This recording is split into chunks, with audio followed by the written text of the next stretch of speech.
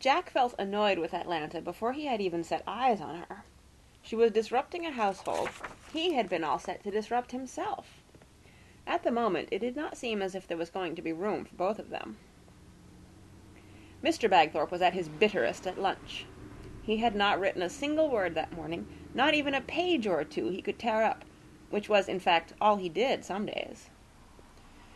"Not that it matters, of course," he said, chasing peas left-handed round his plate. "The English language will soon become extinct. There are already signs of it. I shall see it in my lifetime." "Nonsense, dear," said his wife. "Even my own children reject it in favor of debased and hybrid continental lingos," he went on. "Why did you say the girl was crying?" "I didn't," she told him. "None of us can find out." "If she's got hysteria as a result of being driven in Russell's car, she'll have to get over it as best she can," he said. "Take aspirin or something. I'm not having that doctor in my house again." "Had any visions or anything this morning?"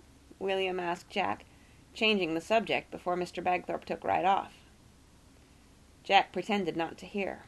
It suddenly occurred to him that if he pretended not to hear half the things that were said to him, particularly if they were awkward or sarcastic things, this would create the impression that he was in another world, in a very painless and effective way. "I'm getting on quite well with my portrait of Grandma," Rosie said, contributing her bit toward the brisk and lively interchange of ideas and opinions that was supposed to characterize Bagthorpe mealtimes. "It's much easier without her there." "Lovely darling," said Mrs. Bagthorpe encouragingly. Then, "Mother hasn't eaten a thing all day," she told her husband. "That doesn't surprise me," he returned. "I'm having to force my own food down. After what's gone on in this house in the last 48 hours, nothing would surprise me, not any longer. It wouldn't surprise me if the heavens opened and it began to hail mothballs." Startled, Jack recognized a totally unexpected cue, a real bonus, and from his father of all people. "The heavens opening," he murmured, fixing his eyes on the remainder of his lamb chop. "The sky." He fumbled for the third key phrase and found it. "A giant bubble." "Oh, my God, here we go again." Mr. Bagthorpe flung down his fork, and his peas scattered. "I have made up my mind," came Grandma's voice unexpectedly, "that I shall take up yoga." Everyone at the table, with the exception of Grandpa, turned toward the door. "You will do what?" Mr. Bagthorpe left quite a long space between each word, which was a bad sign with him. It meant his control was running out. "There's no need to space your words out at me like that," Grandma told him. "I'm perfectly compos mentis, thank you." "In that case," said her son, "you're about the only person left round here who is. You're what?" "For someone who is supposed to be a writer," said his mother, purposely ignoring the question, "you don't use the language well at all. You have no grace of expression." Grandma could usually rely on a good argument with her son when she really felt like one, and was now in her goading stage. Once goaded, he was usually a match for her. "Look at this! Look!" Mr. Bagthorpe waved his solid white arm above the table. "Do you know what this means?" "It means," returned Grandma, "that you were silly enough, at your age, to attempt a headstand in order to show off, and that you reaped your just deserts." "We'll leave personalities out of it, if you don't mind," said Mr. Bagthorpe, who was a fine one to talk. "That was an objective question I asked you. This, Mother, is a broken limb." "So I understand." She sat now in the rocker, which made an irritating creak when she rocked it. "Just the one limb," said Mr. Bagthorpe, waving it again. "Now, if you take up yoga, and I still wonder whether I heard you aright, you will break all your limbs. You will break every limb in your body, or fracture it. You will end up, in fact, looking like a replica of an Egyptian mummy."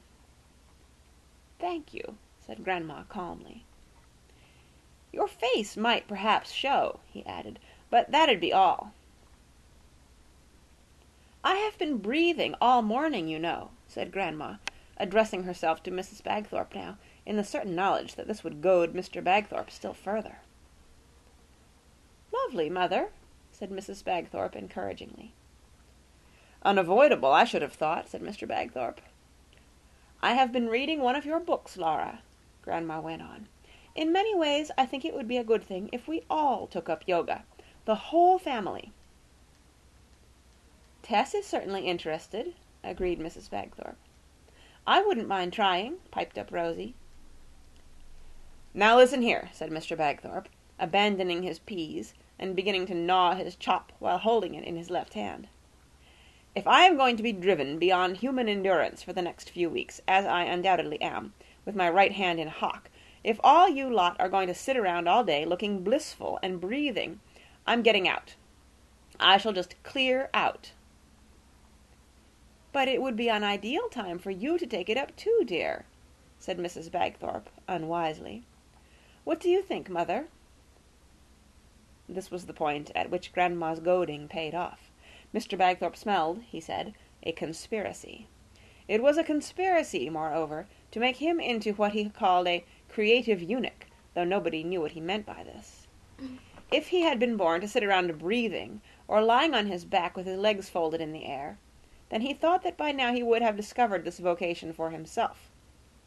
He further thought it unlikely that anyone would pay him for doing this, while at the present the BBC, however unwisely in the eyes of his own family and so-called friends, were paying him very high prices for his scripts, above the going rates, which was lucky, he said, for the lot of them, who would not now be sitting stuffing themselves with lamb chops and living generally off the fat of the land, if were it not for his prodigious creative output, and so on, and so on. Jack, sitting forgotten, his giant bubble quite pricked, could see Grandma's entrance at that particular moment only as a form of miracle, of the intervention, at any rate, of some kind of higher power. The present tirade would undoubtedly have been directed at himself and Zero, had it not been for her timely arrival.